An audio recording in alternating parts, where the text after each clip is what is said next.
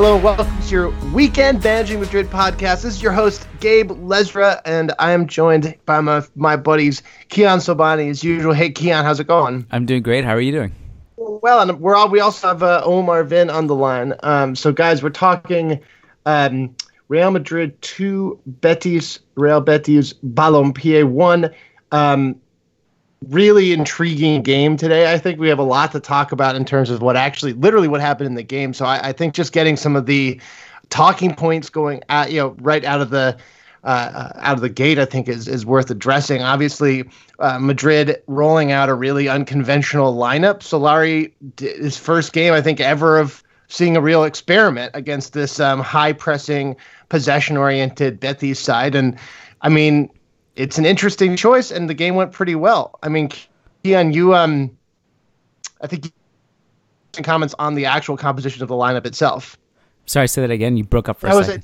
I was thinking you had some, you were making some interesting points, I think, before the game when the lineup came out, that it was a 3-5-2 or a 5-3-2 kind of a lineup with Carvajal and Reguilón.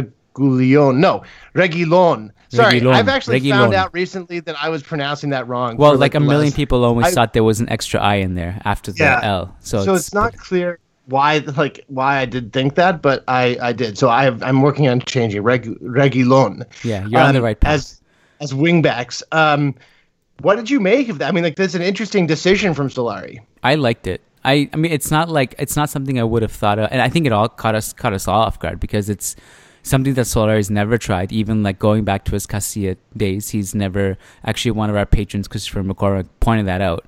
But he's never actually used it in his Castilla days, and so it was a surprise. And what I will say is that I've always been a fan of the 3-5-2. I've liked it, like when Pete Conte was using it. Pep's used it in variations with like a 3-4-3 kind of thing. Real Madrid has used it, but never well, but I've always believed in it. But I was very skeptical on how Solari would use it today. I think a lot of people complain about the lack of possession in the first half. I was fine with it. I thought going up. First of all, one way of looking at it is this is Real Madrid.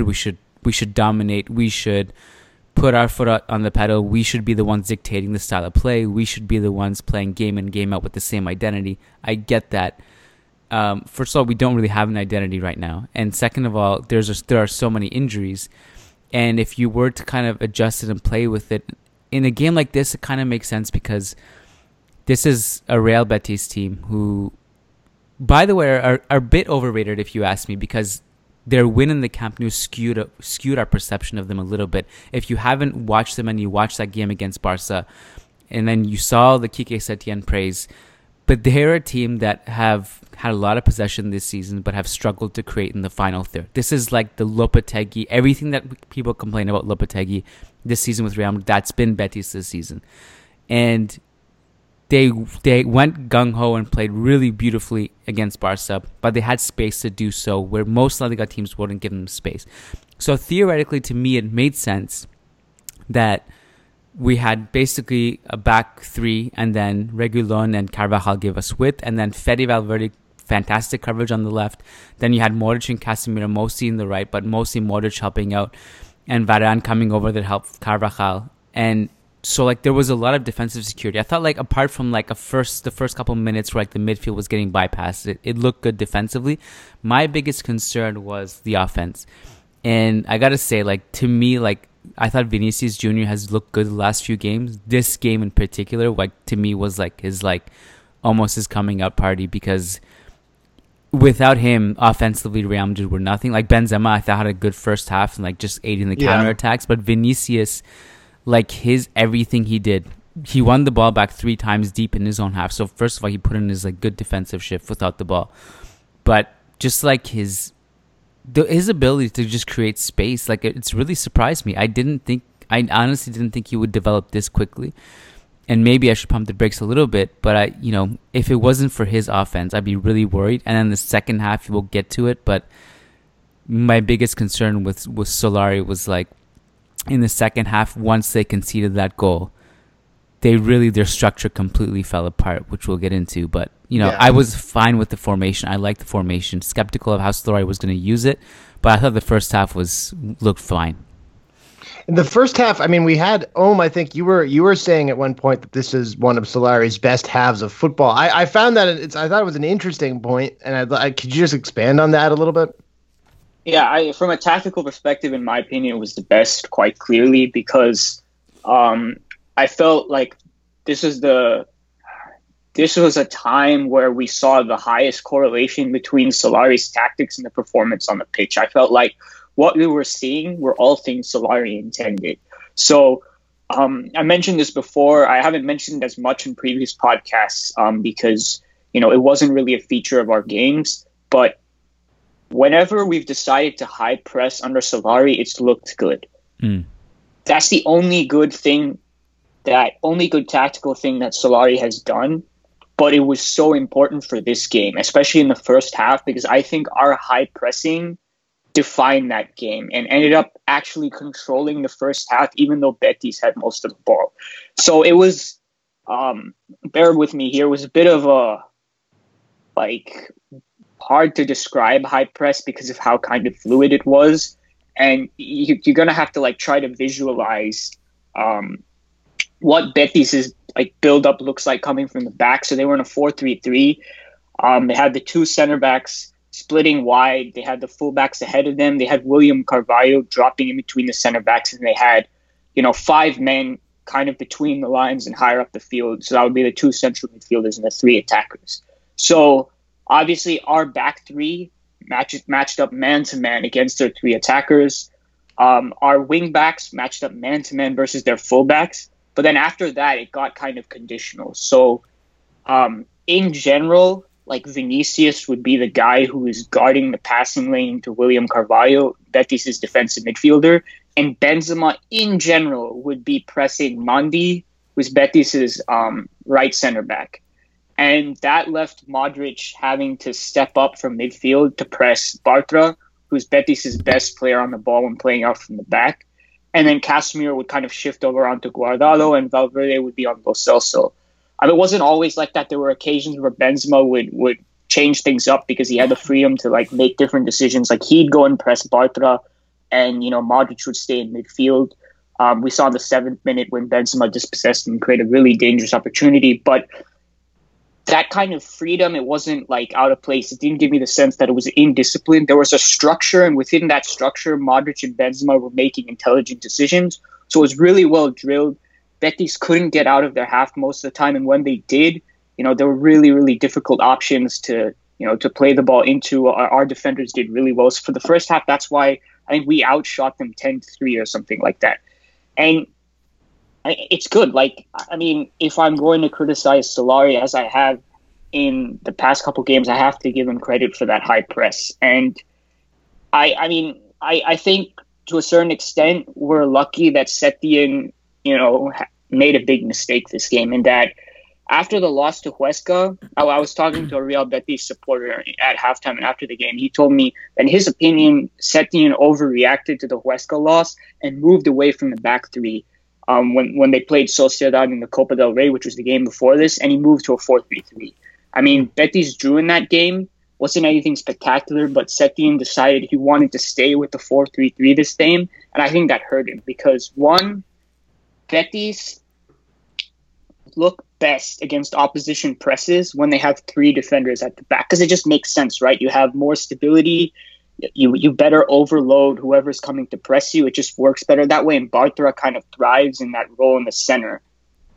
And secondly, it provides security against the counterattack, right? If you're going to flood forward the way Betis does, you need extra security, which Betis really lacked, and Vinicius tore them apart.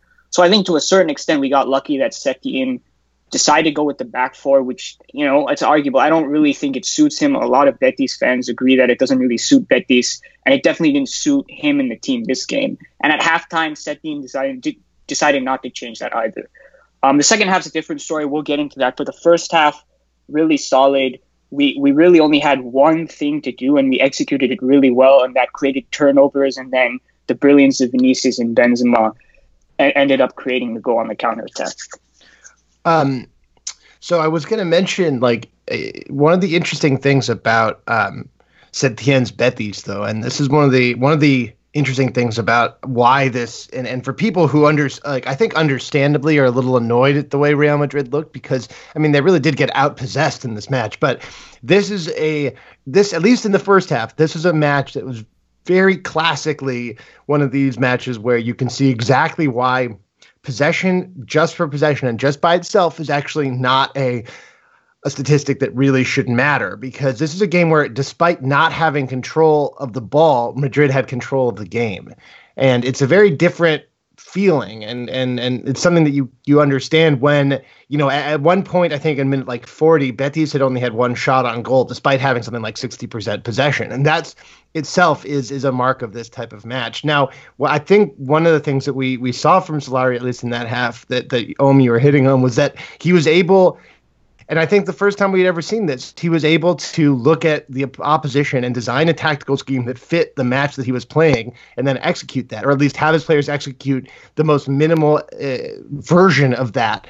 And that's actually one of the reasons that we talked about him not being a good coach. And I still don't think he's a good coach, but is that he seemed to be very rigid and unable to adapt to the opposition, and also didn't seem to have a nuanced understanding of tactics. And this, I think, shows that he is learning and developing and has the ability to and is willing to experiment and have the ability to try out new things, because without that ability, there's no way he was going to make it even through the end of the season at Madrid. Now, if he can continue to execute smart and nuanced tactical schemes where he actually sees what the other opposition is going to do and then tells his players how to counter it, that's basically enough. When you have a team this good, it's going to get you, it's going to get you enough to be in the top 3 or 4 and give you a punching shot in some of the other competitions. I mean, that's really all Madrid needs for this season. Well, keep in mind, this game against Betis, I'm going back based on memory now, but didn't we lose to them the last 2 times we played them, because we lost. Can't remember, but I remember we lost them at the Bernabeu last season. Then we lost to them. Then we beat them 5-3. Yeah, we beat them 5-3 away.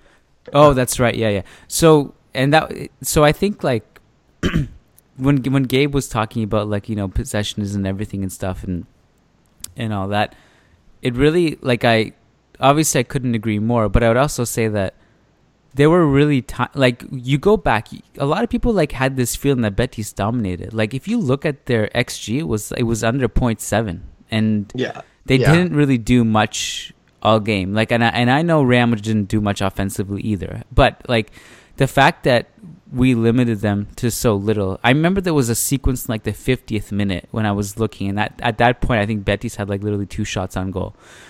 And I was just looking at them trying to circulate possession and find an opening. And what the 3-5-2 gave us defensively, they would just try to switch and keep going back and forth, cycling possession. They would go to the right, and Carvajal was there. They'd have an overload. Varane was there. And then someone else would come and get into the half space. Modric was there. There was so much coverage all over the pitch until they basically capitulated, when Betis scored. But it was really hard for them to break through. I would give Solari credit for that. I would. And, amid, he has so many injuries right now to deal with, which is another thing to consider. I was looking at what Betis had there offensively. Lo Celso was having a great game. He's having a great season. Guardado's a very reliable player. Joaquin had 7 completed dribbles. It really felt he had 60, but when I went back, checked the stats, it was 7. And then I was looking at Real Madrid's offense. I was like, you know what? On paper, I think Betis is better at this very moment, where it was Modric and Cristo on the field at one point with Vinicius, and there was nothing in attack, and there was a huge drop off from Benzema to Cristo. So my concern about this, and it's not really a concern to the 3-5-2, but just Solari in general, is he really needs to figure out how to build from the back, because they haven't looked good facing presses. And for all that Real Madrid limited Betis too, when Betis really, we can talk about our high press, but when Betis really kicked it into gear with their counter press, especially in the second half where it peaked, Real Madrid just could not escape the final third. And I kept on looking at the bench, and Isco and Marcelo were there. And I had the feeling like Marcelo wouldn't play because this was more like a scheduled rest thing for him, I think. But I was like, man, both of those players, regardless of the result, win, lose, draw, they would help so much in the situation. They're both press resistant, and they can both punish Betis on the counter. And it just looked like helpless, and like Solari needs to figure that part out of his game, because Real Madrid just haven't looked good in that department. Yeah, I totally agree. So I think we can talk about the second half now. I just want to quickly talk about the 5-3-2/3-5-2 formation a little bit. So, Keon, you were talking about how Betis couldn't create anything, and that's why I think the 5 at the back, 3 at the back, whatever you want to call it, was a good decision in this game, because the way Betis likes to play and the way positional play teams like to play is oftentimes from a 4-3-3 in attack, it's going to look like a 2-3-5 with the 5 attackers, the playing against a back 4 generally. So essentially, like, the objective of positional play when you're playing in a 4-3-3 is to outnumber the back 4 and to outnumber the strikers and build up. And so generally you go against a 4-4-2 defensively, so you outnumber the 2 strikers 3 versus 2, and then you outnumber the back 4 5 versus 4, because you have the striker in the middle, the 2 wingers in the half spaces, and the fullbacks out wide. But in a back 5, you're able to match the opposition's attack numerically, and that gave Betis a lot of trouble. And even if the opposition is playing really well, it's just tough to break down a back 5. Pep Guardiola said it himself in the summer when he was asked, what is it that City need to improve when they scored 100 points, or won 100 points, sorry. He said, we struggle to break down a 5-4-1 because naturally it just matches up really well against what we're doing. So I think that was a good matchup for this game. I would be cautious, though, as I saw many doing when we scored our first goal, saying that the 5-3-2 is the formation we need moving forward, because I think it worked really well in specific conditions this game that we're not going to see for a lot of other games. And in this game, it was us thriving off high turnovers and a lot of transition attacks. And most of the time, we're going to have the ball. In the future, we're going to get all our wingers back. I don't know if it's necessarily the formation we need going forward, but it was definitely the right one today. As to the second half, like Keon said, the counter press got better. And when we coupled that with Benzema going off, we had absolutely nothing going forward. And I think that was the impression people got when they said Betis was dominating, simply because even though they were only creating half chances at best, we weren't seeing any of the ball. We were outshot 9-4 in the second half. And it was this sustained pressure that gave off this feeling that, and to be honest, it was a mess from us, I think, like in the second half, but.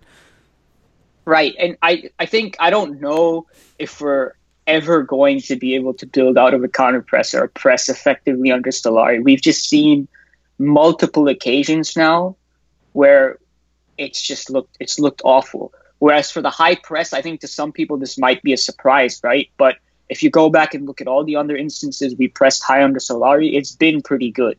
So I think it was a surprise that, Betis capitulated to the high press the way they did in the first half, but the fact that the high press was successful, that wasn't surprising to me. And it isn't surprising to me that we couldn't deal with the counter press in the second half. Now, where it all started to go south, because even after the first goal, it was like, okay, it was a really good piece of play, but, we can still do this. It went south when Solari reacted by the formation change. Like you said, Keon, you looked at Marcelo on the bench. I would have just brought him on for Reguilon and maybe just pressed more aggressively on our own half to force turnovers. And so that way we keep that defensive width and we spark more counterattacks. However, when we went to a 4-3-3, it seemed like the players didn't understand how they were going to adapt their pressing scheme to that new formation. Yeah. So that fell apart. And then we lost all our defensive width. And Betis just like way more than they had in the previous how many ever minutes, which were way more than what was our time in the 4-3-3, they just flooded toward the wings and started putting crosses in. And that's when I started to feel scared. It went end-to-end. Casemiro wins that foul. Ceballos scores the free kick. I think a 1-1 draw would have been fairer, but it was just an unnecessarily chaotic end to the game. And I think Solari kind of undid his good work with that change he made. that. I would. Sorry, Gabe. Go ahead. No, I don't have much to add. I think that's a really good analysis. I don't really have much to add other than to say that I do think that, and I think you mentioned it. I don't remember if we were DMing about it or whatever, but Benzema was the offensive key in this match. I mean, Vinicius was the was the battering ram. He was the without him, Real Madrid create nothing at all. But we also saw that without Benzema, when he came off, he had an incredibly strong first half where he was the grease in the gear, so to speak, where he really did make the movements happen. And Madrid, which was relying so much on a counterattack, got back to a little bit of what Benzema is actually really good at, which is firing off a counterattack. He actually plays this role, and one of the reasons he's such a perfect counterpart in that BBC with Ronaldo and Bale was that playing in the center, he was very good at receiving a ball in the middle of the pitch high up and then send a freeing pass down the wing to one of the sprinting wingers. And we saw that in spades today in the first half when he was just freeing Vinicius at all angles. And when he came off, that totally evaporated from Madrid. So, part of the reason I thought that the second half looked, at least the beginning, looked as bad as it did for Madrid was that Benzema wasn't on the pitch today, or wasn't on the pitch in that half. Yeah. I mean, there was a clear regression, I think, because there was a moment in the second half which really caught my eye. I was like, wow, where Cristo gets the ball and he's on a break, and all he has to do is just play this pass out wide to Vinicius, and he waits and Vinicius is waiting, and then Cristo just gets dispossessed. I'm like, just pass the ball. He had so much time to do it, and those little things, like Benzema would have just zipped it there really quickly. I did want to go back to something that Om was talking about, and I don't remember what it was. I have a little something to say about Benzema, so maybe you'll remember it when I'm saying. But go for it. And we try to strike this nuance all the time, and people just don't seem to get it because Benzema is such a polarizing figure. But I'm going to try again, because all three of us, over and over again, has said we need a new star striker. That's not in question. We've all agreed that Benzema is declining. That's not in question. But that doesn't mean he's like a useless bum who can't perform anymore, who's still not a class player. Because as we saw today, he still can perform. He doesn't score as many goals as we'd like to, but that doesn't mean he's suddenly horrible and that we need to hate him and that he can't contribute anything useful. Today, he put in a pressing clinic. I mentioned how he had freedom to make decisions, to press. You can't just do that to any player. You just give that to even a world-class striker who's not that smart defensively, and it could all fall apart because, if you go back and look at the way our press stacks up against Betis's build-up, it doesn't match up numerically exactly. We had to make adjustments with Modric stepping out, and that's very fluid. And Benzema has to make all kinds of decisions within split seconds that not only puts himself in a good situation to pressure the ball, but keeps the entire structure intact. And whenever we decided to press in an organized manner, he didn't make a single mistake. And he had a couple of dispossessions as well. How many strikers in the world can do that? Not many. I think Mandzukic off the top of my head, I can't think of that many more. Maybe Luis Suarez. And then you have, Gabe was talking about, the way he was so instrumental in constructing our counterattack. So I think we can acknowledge this, and we should acknowledge performances like this and acknowledge that, yeah, he's still a good player.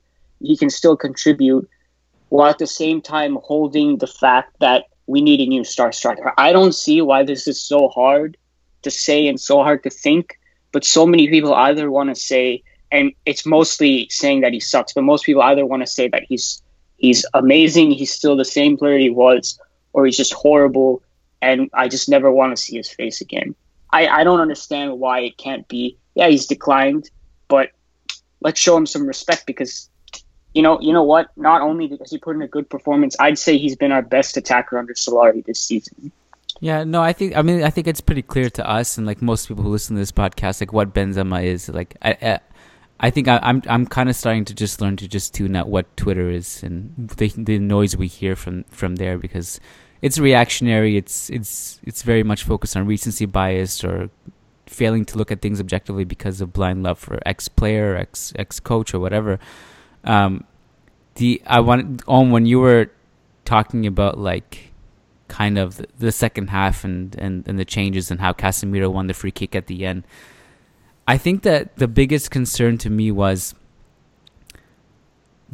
first of all, like the way those changes happened, like when Reguilon came off and Nacho got shifted to the left, and things were like the tactics were shifting mid-game, like at a time where like Betis were going at waves of attack, and that, like you said, I think it just confused the whole team because it was so bizarre that you went from having this like very solid structure defensively to like literally the next play you're facing like 3 counterattacks with like 2 people defending in transition. It was so bizarre, like the polar like extremes of like within like 2 minutes, like how the team just like looked lost. And if Ceballos doesn't score that free kick, like, man, it's amazing how much the narrative of what we talked about would change. And it was so close. Like, I was going wild during that free kick goal. I was like, oh my God, like God is clearly Madridista. This is what a story. Dani Ceballos going back to his home stadium, people booing him. He scores like this. Like, I didn't actually watch the free kick like hours later. I came home from dinner. I was like, I'm going to watch that. And I was shocked at how bad the wall was. I was shocked at Pau Lopez's positioning. I have some thoughts. I have some thoughts on that. I'm pretty sure that actually that was a designed play. And that Madrid players getting in the wall, that part I got inward, drew the keeper to that side, to the side that they were collapsing towards, despite making a shooting window on the right side. So the keeper flinched. Ceballos smashed the ball to that direction. Keeper was already gone. That's a good point. And my instinct when I saw that on replay, I was like, "Oh, that was intentional. That was a design play." Interesting. Where you saw every Real Madrid player at the same time dive to one side, including making contact with people in the wall. You saw because of that, you saw the Betis player who was next to a couple of them move to that side, creating an even bigger shooting window, but also obstructing the keeper more because the keeper was actually more behind the wall than guarding that side. And it was bad keeper positioning, actually. But because the keeper didn't know what was going on, he was on his wrong foot and the ball was already past him. I mean, I thought it was a well-designed play. It may have been just a number of bad people doing bad, dumb stuff, though. It's also possible. No, I think your explanation makes sense. I think that doesn't necessarily excuse like the keeper just completely like botching like, you know, which way he was going. But I think our positioning, like you mentioned, aided that. And I think that explains why the wall was a mess. I think the wall being a mess was definitely our doing. I mean, we've seen variations of this before, right? Like, as Ronaldo's free kick taking ability declined, we started to see more and more guys trying to split a hole in the wall because Ronaldo would just try to fire a shot through the wall. And that's how he ended up scoring a lot of his free kicks in his later seasons. So, I mean, I totally buy that. So let's discuss a little bit about some of the other players, maybe who didn't play as well. I think there was a big standout for me who really just seemed off the pace, and that was Casemiro. For the second game in a row, I just was not impressed by him. I get the sense that he's not all the way back from his injury. I mean, whatever it is, he just didn't seem to be a single part of his game that he was doing particularly well in, other than maybe his positioning. But it just felt like he was going to lose the ball every time he touched it, that he was like a step behind on all his tackles. Like, I was just praying that whole game that he wouldn't get a penalty, give up a penalty in the box. Like, I thought he was very bad. So I think I've seen enough situations like this where Casemiro. Seen enough of Casemiro. That's actually a really good audio soundbite to just like take out of context and post online. I mean, now I gave you guys ideas, but I think I've seen enough of these type of situations where Casemiro gets injured and then comes back and starts to work his way into the team, where I can confidently say now that he's a player that really takes his time and really struggles to get back into full form when he comes back from injury. This is not the first time. The middle of the 2016-17 season stands out a lot for me. Like, I remember like a run of just 6-7 games, Dortmund in the Champions League being one of them, where, I mean, he was just all over the place. His press resistance was worse than usual. His defending wasn't even that great. I mean, this is, I just think, how Casemiro is. He just takes a while to come back. And in that intermediary process, it just looks really rough. I think I'm glad that he did have like a positive contribution when he won that foul, because otherwise I kind of felt I wouldn't have much positive to say about him this game. That run at the end to get the foul that led up to Ceballos' goal was really brilliant. And so there is something you can take away from it. But, you know, I would hope that he keeps improving his performances going forward, because this is not one of his highlights. I thought someone who did, I think, play a pretty good game, who was exciting to see, is getting his first start, Fede Valverde. I thought played an interesting role. Not always, you know, obvious where he was, but I think when he was called upon, he was good, and I was excited to see him getting all 90. Yeah, I've been impressed with Fede this season in general. I think like he kind of has like this box to box nature about him, where on one sequence you'll see him covering for the fullback, on another sequence he's pressing high. He's playing quick. What I like about him also too, he knows where the ball is going like immediately, and he gets it there without complicating things too much, and always puts in, like, I know this is really cliche, but always puts in the shift. Like you know like what you're getting from him in the sense of like his work rate. I think his passing can improve a little bit, both this game and against Sociedad. He had a couple kind of bad giveaways, but overall, like, I will say, like, maybe it was against Leganes, I'm thinking, not Sociedad. I don't remember if he played against Sociedad, but that in the first half, when there's that counterattack and Vinicius plays that just perfect surgical, almost diagonal crossfield pass to Valverde, who gets a break on goal. I understand what he was trying to do, and everyone on Twitter compared it to the Guti kind of assist to Depor where he backheeled it. Man, if he just pulls the trigger, shoot the ball, that's 2-0 going into halftime. It's a huge difference. Totally different game. And that was really, that Fede counterattack was I'd say our only high quality, what would have been our only high quality shot of the game, because that Modric goal was outside the box, deflected a little bit. If you look at our XG, I don't even think that one shows up on XG, does it? It's like I try to look for it. Fede's doesn't, because he didn't shoot, but there are non-shot models. Like, I mean, I don't have access to them, but I'm fairly certain that if he shot from that position, it would have been like 0.4 at least, which is quite high. Because otherwise, the highest was 0.11.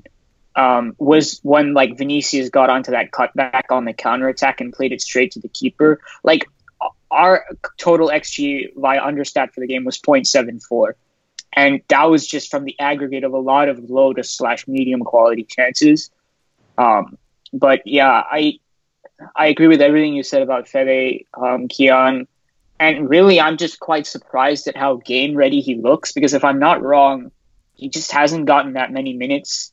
You know, if you take into account last season as well, like his loan spell it just wasn't that great. Like, he was played out of position a lot. He was played on the wing, and you know, whatever minutes he's gotten this season, he's looked mature. He's looked confident. Aside from a couple giveaways, like I just automatically feel like I trust him when he gets on the ball in a tough situation. And I only get that feeling from like Kroos, Modric, Kovacic, not even Ceballos that much. So I'm just impressed just with, you know, the little things he's doing, because he's doing it at a very high level with what looks like not a lot of preparation time. I wanted to also talk a little bit about, I mean, I think it's worth just devoting some more minutes to talking about Vinicius, who was just tremendous today. Didn't bag a goal, but I think we can comfortably say that without him, Madrid don't get this result. I mean, one of the things that was amazing to me, guys, is, and something that I had only seen flashes of, but I thought he really put together a really complete game when it came to the circulating of the ball and creating chances for other people with his passing. Like that pass to Fede, I mean, that he opened up in that run of play, it was incredible. And he was always looking to make these good incisive passes. And I was really impressed by that particular element of his game today. Yeah, and even if you go back to Modric's goal, it was Vinicius who started it because he's on the flank, and he turns and he just passes it up the flank and then runs and gets it. And I don't know if he gets it back at that point, but he basically Benzema dribbles it up and shoots it. Right, and then there were like even in the first half it was twice where he won the ball. He just ran back, dispossessed a Betis player, and also just started a counter. So I think like if he has like any kind of help, or if like Benzema is in the second half, this is totally different. And I was just thinking about it. I was like playing it out in my head, looking at the lineup.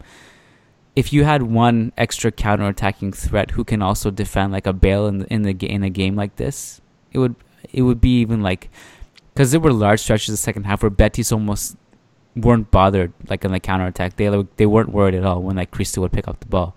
If Vinicius had like someone else that he could play with, it would have been, you know, it would have been more of a sure thing, I think. But he's been phenomenal. I've been really impressed with him. I've always known he was talented. To be honest, his decision making with Castilla was shocking. I think even in this season with Real Madrid, even the past few games, like it hasn't been great. But then you can see the damage he can do, and I will say like his decision making is getting even better. I'd say I'm pleasantly surprised at how quickly he's developing. I think he's like throwing him into the fire. Maybe it kind of just brings it out of him naturally. I don't know, but I like what I see. Yeah, I just want to talk about his defensive performance a little bit, because that was what impressed me the most, even though what was more impactful was his offensive performance. And I say that because I just didn't know he had this, you know, the defensive IQ in him, because not many 18-year-olds do. Like, I wasn't that surprised to see his exuberance, because like young teenagers coming to play for Real Madrid, I mean, it's just going to be there. Like, you're going to want to do everything and give it your all. But it was more than that. Like, he was making some smart defensive plays, because he was a key part in that pressing scheme as well. Kian, you mentioned he made a couple of dispossessions. I think all of those were on William Carvalho, and all of those were backwards pressing actions. So there were moments, right, because we didn't match up numerically against Betis' back line, where Carvalho would be the free man. And Carvalho would turn around and think he'd have space going forward. And the second Carvalho, go back and look at this again. The second Carvalho's head turns, Vinicius is onto him, attacking him from the blind side. And it's a clean little tackle to take the ball away from him and, you know, be off in the other direction in one movement. And I know he did that twice. He might have done it 3 times. In addition to that, he also had to find a way to guard the passing lane into William Carvalho, you know, without making it easy to pass to the center back that he was leaving aside. Like, he would sometimes have to abandon Carvalho and press a little bit, you know, just to keep that threat there. So I think while Benzema had the bigger job when it came to that, and Vinicius also had a lot of responsibility on his shoulders, and he made very few mistakes. He was making a lot of intelligent decisions in a complex pressing scheme up top, and I'm really impressed with that. I think that is it is a fascinating addition to his repertoire. And one thing that I think we should just all admit is that we were a little bit perhaps lower on him than he's shown so far, that he's shown elements to his game that I frankly didn't know he had coming into this season. And I think it's a real, he is going to arrive sooner than I think some of us thought, just based on what we've seen so far. I don't think you guys were. I think I was the one who was most conservative about Vinicius, mainly because of like the decision-making issues we talked about, but also like I'm just really nervous that when he doesn't perform, like, because, you know, we were all kind of saying this about Asensio, and Asensio was really far more polished, and he hasn't been good this season. Now everyone is just convinced he's an awful garbage player, and really I'm just trying to be really conscious about the fact that like I just don't want to hype this guy up too much, because I know being how young he is. No, what I'm saying is that in our initial analysis is what I'm saying is that never considered that he would be able to come in and execute a defensive game plan at all, really. Right. I'm saying like it came from the reason, part of the reason for why I was being so conservative wasn't wholly objective, right? It's kind of the agenda of like trying to protect Vinicius with whatever influence I have, because there's coming a time, especially at his age, where he's going to go through a run of bad games, and I just feel like he's going to be eaten alive. But I think the evidence is so strong that, you know, he can contribute this season. It would just be dishonest to not acknowledge it, whether, you know, that's going to create too much hype or not. I don't know. But well, yeah, people should chill out about him a little bit, but be excited. And people should chill out about hating on Asensio. Like, calm down. They're both really young. Like, they're gonna improve in fits and starts. And, you know, Asensio looked like a world beater, but he regresses a little bit and suddenly he's garbage. No, he is an elite talent, and he's going to improve at the rate that elite talent tends to improve. That is rarely a straight line. The last person I wanted to bring up, Luka Modric. I thought strong game, beautiful goal. One of his better the matches of the season for me. Really an important cog throughout the game. Yeah, he's looking kind of like Modric in the past. I'd say like that game against Valencia, that first half was good. Mm-hmm. This one was good. I think he was pulling strings, right? Because like you had first of all, it wasn't just that he was pulling strings. That's almost like unfair to say, because he was, that second half, the amount of coverage he did for Carvajal on the right was crazy. It was like back to like having flashbacks of right back Modric under Zidane. He did a lot of defensive work, covered a lot of ground. The goal was brilliant too. He took it really well. And a great goal from Dani Ceballos. I mean, I guess we can't go through this game without mentioning the comes back to Betis. That fighting spirit of a player who left. They were booing him lustily. He is that type of guy, Kian, that when he first came to Madrid, you were talking about how he's like this go to war guy, like the type of person that you want to go to war with. And that, I think, was his mentality today. It was good to see, and glad he got some minutes. I liked how he had the ice cold veins to step up to that free kick, because he was talking about it after the game, how him and Ramos talked about it. He's like, you know what, this is my old ground. I need to take this. Yeah. And like, I'm glad he had the balls to do it. Like, and I'm glad Ramos fucked off and let him do it. Well, Ramos also said, I think in that interview, that he told Ceballos that he was going to score. It's like kind of like the Navas, in the Wolfsburg comeback where Navas told Ronaldo he was going to score. So I think Ramos just kind of recognized that, like, it was just meant to be, which is what I want to see from my captain, especially because I think Ramos. I thought when Ronaldo left, we would have more freedom about like who takes penalties and free kicks and stuff. But Ramos has generally been rather possessive about that. But I'm glad he stepped aside, like you said, Gabe, because I think he was just smart enough to recognize that Ceballos just, he was feeling it in that moment. And in a match where like that was going to be our last chance to win it, you gotta go with your gut. Yeah, exactly. And he had a great game while he was out there too. He showed a lot to me, and should, I hope, reminded everyone why everyone's been so high on him. He was great. He was everywhere. I thought, and also just really dangerous whenever he had the ball. Really, I'm a huge fan of his. So, all right, let's jump into questions if that's all right. As everyone knows, Patreon.com/Managing Madrid. You can subscribe to us. If you toss us a couple dollars a month, $3, you can get access to all our midday and patron-only content. We have a ton of it. It's really great. $5 a month and up, increasing rewards. But $5 a month gets you a guaranteed answer on every show. We promise that we will answer one of your questions on every show if you ask it of us. And $10 and up, you get a shout-out.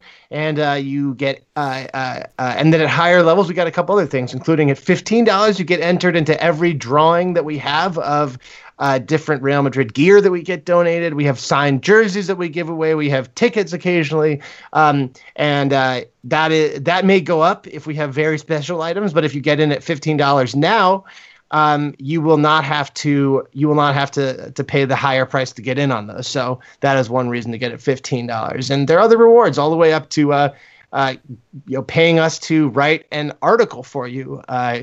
as Keon has done some great writing on that, and all the way up to if you want to sponsor the show, we are happy to discuss that. All right, so our first question comes in from one of our patrons. Zoran Bosancic asks us, the first half was okay, quite possibly the best from what we've seen from Solari, even though it reminded me a little bit of the Mourinho era. In the second, we lost our grip. I think that's a lot to the fact that Solari waited too long with the subs. I think he should have taken out Fede or Casemiro sooner, before we conceded, for Ceballos or Isco, just to give us more control of the midfield. And maybe swap Carvajal or Reguilon for Odriozola or Marcelo to have some fresh legs on the wings. I just will say, I don't think Carvajal, we didn't talk enough about him, but I thought he was immense, and I would not have taken him out for anything. There was a couple breaks where Carvajal went from the upper left attacking quadrant, sprinted back for the entire way to cut off a 3-on-2 break on the defensive right quadrant. Literally the farthest possible way, the distance you can run on the field. So he was immense, I thought. So, but yeah, I actually think, Keon, you made a good point that Marcelo could have been an interesting sub when they needed to turn the focus to attack, and instead the Reguilon came off, but not for Marcelo. Yeah, I think. Well, from what I gather from what Solari was saying post game was that Marcelo was pretty much not going to play this game. He was just in the squad, but this is like a rest game for him, and he needed rest, and he's been out of form. So I kind of got it. It was like he was going to use him regardless. But to Zoran's point, I do think also that the sub should have came in a bit sooner. Like, I know he had to burn a sub obviously at halftime, which to me, even then and in hindsight, it shouldn't have been Cristo. It should have been Isco. Could have played that role that Cristo was playing that half, no problem, and probably been better. Could have helped defensively, could have been better distributor, better on the counterattack. But the reaction was a bit too late for me, because even at halftime you had a sense like it's not inconceivable Betis score. And then what? What's your plan? Is there, you had to have talked about this at halftime. What are you going to do when Betis score? What's your reaction? Do you shift formation? What are you going to do? And it seemed like far too long Real Madrid were treading water. And I think by the way, I really don't care about it, because, but I mean, we can just quickly say that first of all, Lo Celso pass to Canales was great, and Canales scores under Kaler's legs. I think if the very, very technical correct decision, as pointed on Twitter, was Canales was 10 centimeters offside. I don't care. I do care, but I don't blame the referee for giving the goal, because even when I was staring at the VAR, on the screen, I was like, that's onside. I think that's onside. When it's that close, it's so hard to get it right. And so I was okay with it, and I thought it was a goal. Yeah. I wanted to address that briefly. I agree, but the problem is that the referee called them offside. So when it's an impossibly close decision like that, you should err on the side of having evidence to overturn the referee's decision. So if he made the call that it was offside, and then it went to VAR to double check, the VAR has to be very clear that he was offside, that he was onside. And I just don't think that it was clear one way or the other. So you should respect the referee's decision on the field and not overturn it. That is the way that VAR has always worked for me, and I think that makes the most sense. And here, that it didn't work that way. They looked at it, and they saw a very close decision, and they said, well, even though it's a really close decision, we're going to go ahead and overturn him anyway. So it's annoying, but what are you going to do? I mean, Carvajal tweeted out an image of the play. And it does look based on that image that he was marginally offsides. But which, by the way, I didn't even I couldn't decipher that image. There was a million lines everywhere. I honestly want to know the people who create these images. How do you get your mathematical all your angles, and to me I'm okay, I don't get it. How are you even coming up with these lines? It seems like maybe I'm just really, it's just going over my head and I just don't understand it, which I don't. But I don't understand how people come up with these. I need a clarification. This is a really basic question, but I always forget this. Do your arms count in offside decisions? I believe it's only your lower body. So Your Right, so hips, legs. I thought it was torso, but maybe not. Yeah, Maybe that's I'm what I wrong. meant. That's what I meant. See, here's the Torso thing. and It down. depends, because if the torso, like if the arms don't count, I don't think he was offside, because the way I understood the image, because I think we saw the same one, is they were making the line from Canales' arms in comparison to the body, and if the arms don't count, then it wasn't offside. Well, I was under the impression that you know what, doesn't matter. My impression was that it was from his shoulder, and I was under the impression that the shoulder is part of the torso. It's that the arms themselves aren't, but the shoulder is. Like, Okay. that was always my understanding. But you know what? It's also 100% possible that I'm full of shit. That's possible. We should probably double check that, because that's a worthwhile thing to understand. Now that we're going to be seeing more of these. Football experts should probably know. Exactly. Podcast. We should probably know about that, but fine. So Gabe. So then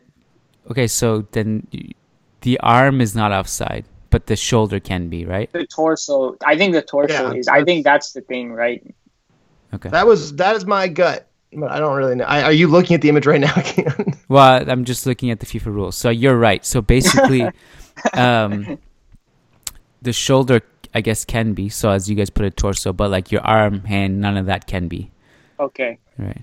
So I don't remember if it was his shoulder that was offside, but I trust you, Gabe. Yeah. All right. Well, Keon, it's also, again, I could be full of shit with this though. Keon, what were you saying? You were saying something before. God knows, I have no idea what I'm saying. My brain is fried right now. Right. So. The subs. Like, yeah, I thought Solari should have reacted a bit quicker, and just to get the team out of their half and without sacrificing their shape necessarily. But I thought, I knew it just felt like the goal was coming, and if it really felt like they didn't have that talk at halftime. Like, okay, if Betis score, what do we do? It felt like there was no direction afterwards. So I would agree that I think Isco should have been subbed on instead of Cristo, because, he's simply better suited. He's world class, but we know there's issues between the two that are probably not going to be resolved.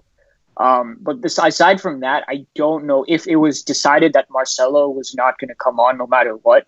I don't know what other subs could have created changes, because I think with Benzema going off, our issues were tactical, and that being our inability to get out of a counter press and press in a collective manner. And when that's the case, I mean, you can only make subs where individuals improve it, and there's really only two players available that would have done that. That's Isco and Marcelo. And Isco is really the only one I felt that would have made a huge difference. Maybe you could have also brought on Ceballos.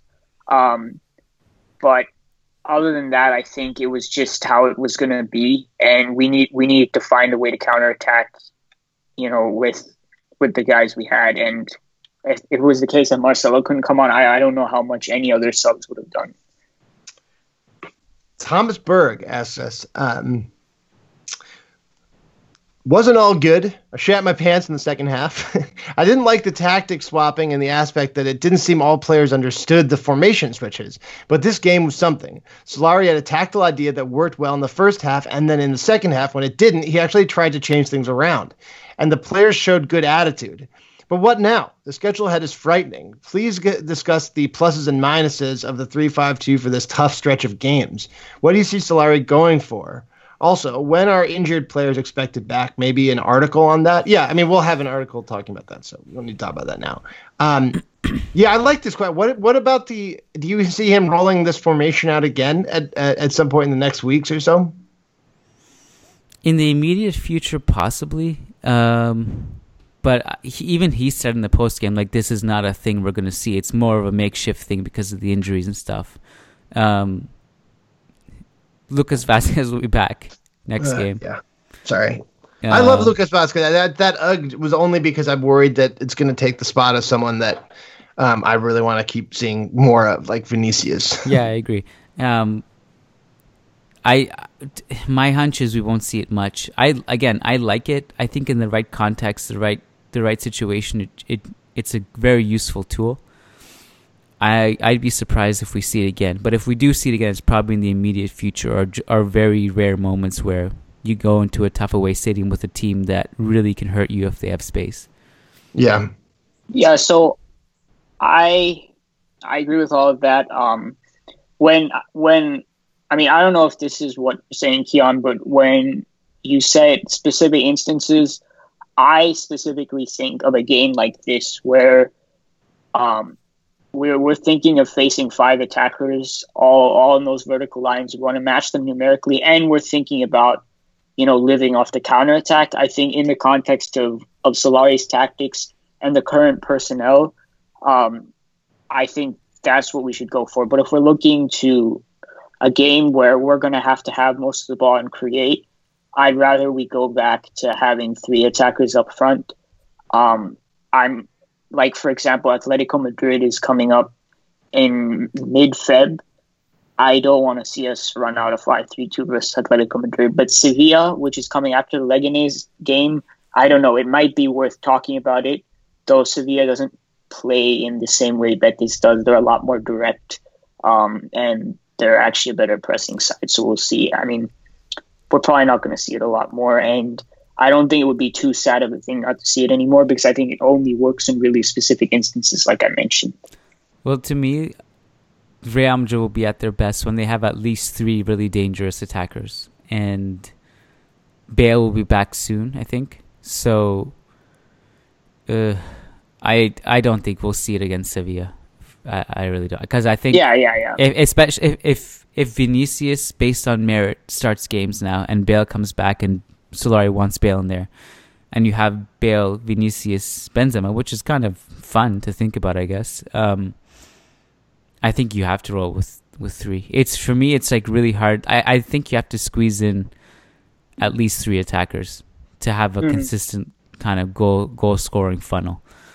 And when Asensio and Lucas comes back, we just have too many wide players to go with this formation, like, going forward. Solari loves his width. And I'm glad Solari said that after the press conference, because to me that shows, he wasn't too taken by the result, and he's, he has a good idea of what the squad looks like right now and what his plans are. And given that he looked rather clueless in a lot of games, like, just didn't seem to know how he was switching things up, I'm glad for that. It's a big improvement upon what we're seeing. I mean, not to say we'll go and win every single game from now on, we'll beat Sevilla and all of that, but this was a good day for Solari all around.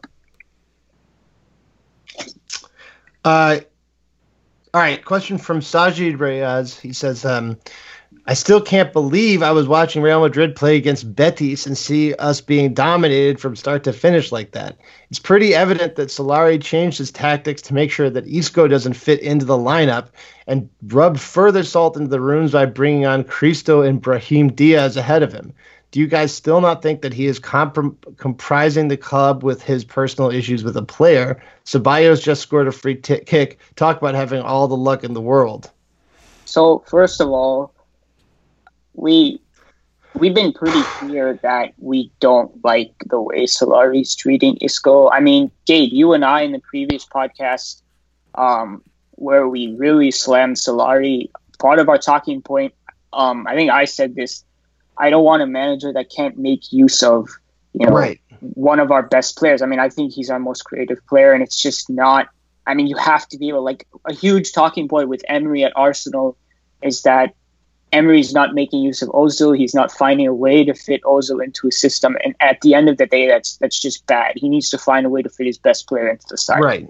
And Isco, maybe not our best player, but he's definitely our best attacking midfielder, our most creative player. And I think in a lot of games where we struggled against pressing, blah, blah, blah, where we couldn't create, Isco would have helped us. So, I mean, we are not defending Solari on this. We just haven't seen the point of constantly talking about it over and over again because we don't have anything new to say.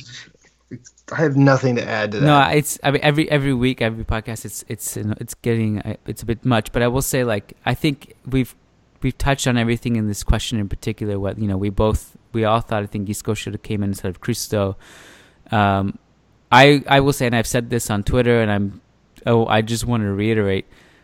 the 3-5-2 really wasn't a shift because he just did not fit in Isco. It had nothing to do with it. Isco can play in this formation. Isco could have just played instead of Fede Valverde. Like, you know what I mean? It's really easy to do that. So separate the 3-5-2 and he changed the formation just to leave out Isco. If he wanted to leave out Isco, he would have left him out regardless. 4-3-3, 3-5-2, whatever.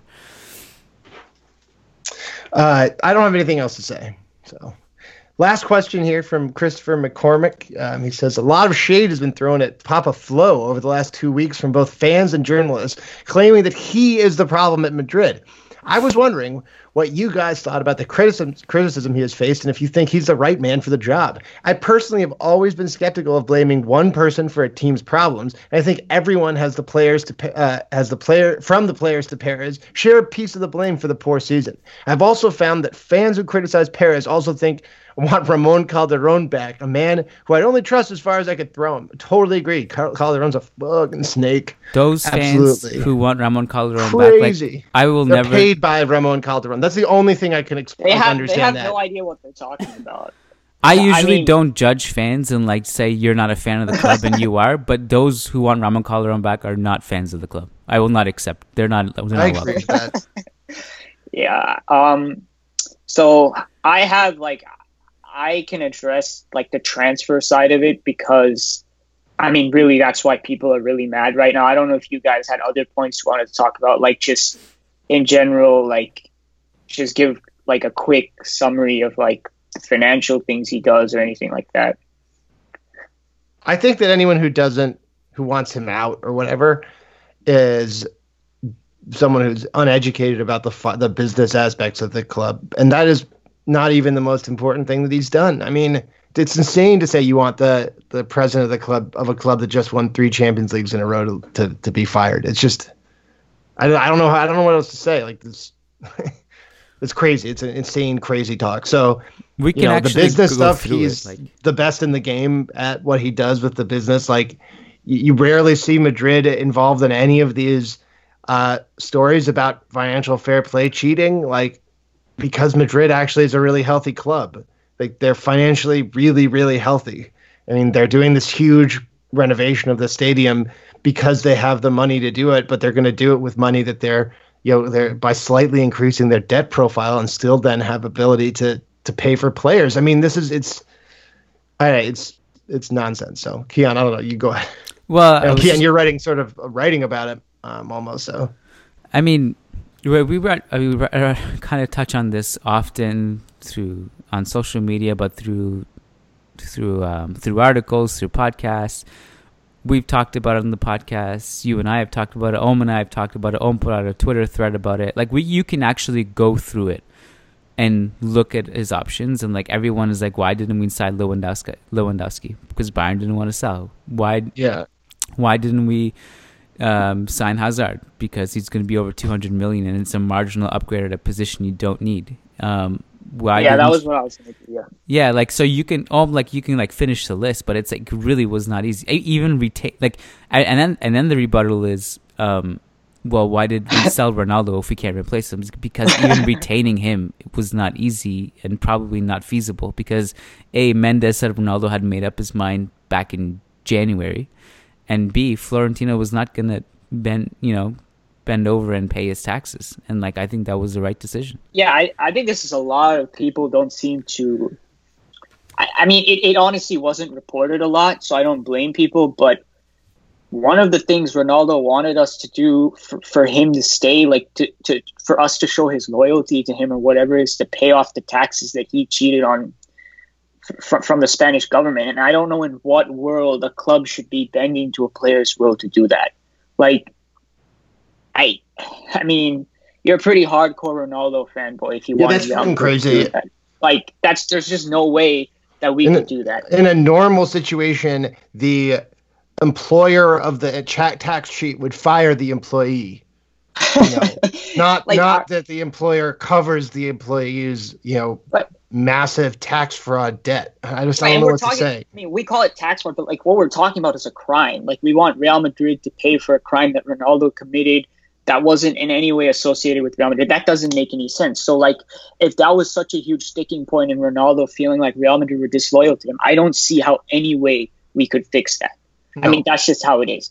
And so, and here's the thing. I think you can criticize. None of us are saying you can't criticize some of the decisions Florentino Perez is making. I think just if you're looking at it in a holistic sense, he's a net positive. And so, like, some things you can criticize. I don't know how you guys feel about this, but I feel like the James Rodriguez deal with Bayern was a bad deal. You know, we let Bayern have him for 2 years and then have the option to buy him for a very cheap amount of money. I think we should have just, if we were going to lose him like that, we should have just sold him for a lot more. I think the decision to sack Lopetegui, while not being 100% certain that we could get anyone better than Solari, was a bad decision. Yeah, I think the decision to sack Ancelotti was a bad decision, and we got lucky that Zidane came in and saved our asses. But some of the criticism are just bonkers. Like, I'll go through like the thread I made. So people's like Keon said, people are like, why didn't we buy Lewandowski? In no uncertain terms, Bayern Munich told us to fuck off. We're not getting Robert Lewandowski. They just weren't going to sell him, and Bayern is one of the clubs that has the power to be able to do that. So then people say, why didn't we get Higuain? Well, Higuain was necessary for a swap deal with Bonucci for AC Milan. And if you look at Higuain's numbers now, you know, people would be furious if Higuain was producing those numbers at Real Madrid. I mean, they're not horrible, but it's pretty clear the man is on a decline. Kane signed a new contract with Tottenham. Pochettino was clearly staying there for another year. Like, I mean, I don't know how much we'd have to pay like 400 million to get him after signing a new contract. This is more of a signing we have to make down the road. Kane, at the moment, believes in the Tottenham project. If Pochettino leaves next summer, we'll see, but he wasn't a real option. Then people talked about Icardi because there were a lot of rumors in the summer.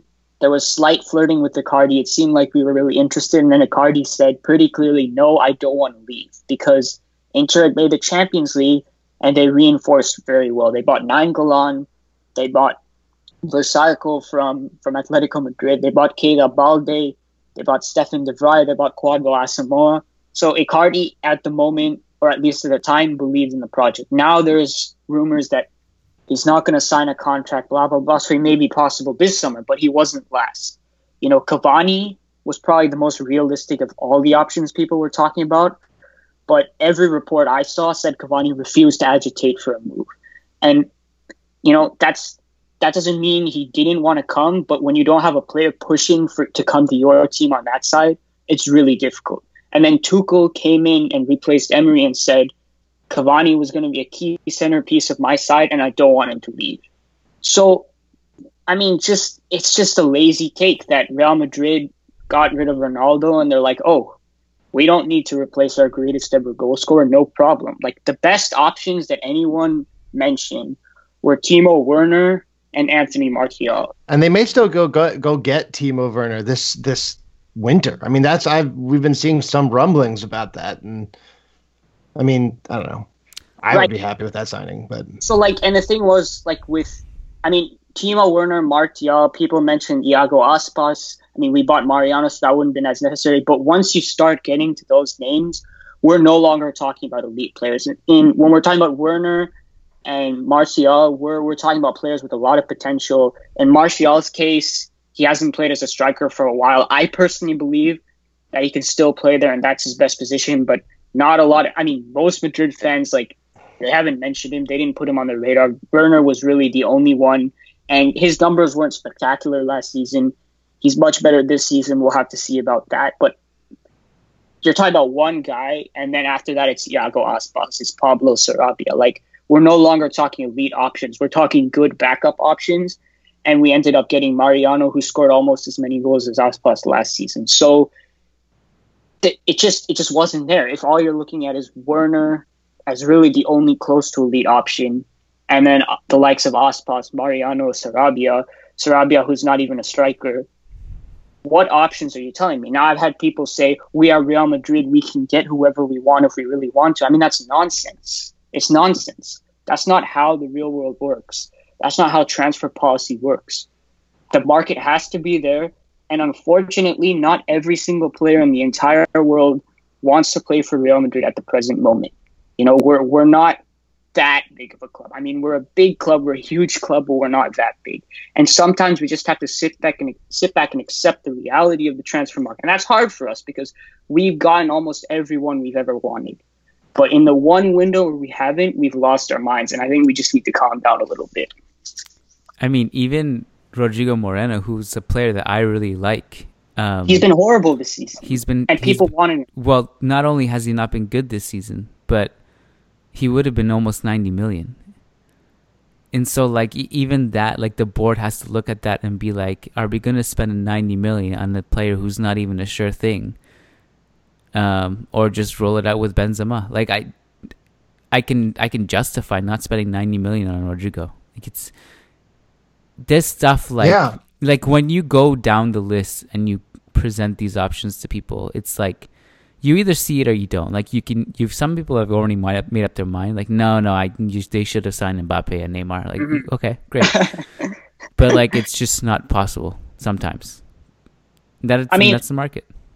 And the thing is, PSG and Man City signing 1 million players has also skewed expectations. Unfortunately, even though we're one of the richest clubs in the world, we actually have financial restrictions. We don't have an entire country funding our operations. So we can't spend 500 million with like another billion under the table to sign Neymar and give his dad like 10 free orgies. Like I mean, we operate under certain limitations, and the limitations are actually growing. I mean, Florentino complained about this, the La Liga chief complained about this, like that what PSG was doing was creating unrealistic inflation in the market, and they can do it because as like the football leagues report, I mean, we already knew this, but the football leagues just confirmed that they have an entire state funneling in huge amounts of money and unlimited supply to inflate the market to a point where a super club like Real Madrid has to look at their options and be like, some things aren't realistic. Again, this is a very hard pill to swallow, but in a market which is very thin, that's the reality. And we just have to accept it. I mean, the market will open up when it opens up. And I think it will be more open this summer, maybe even this winter. But, I mean, just look at it logically and then just calm down. Like, that's all I can say. Yeah.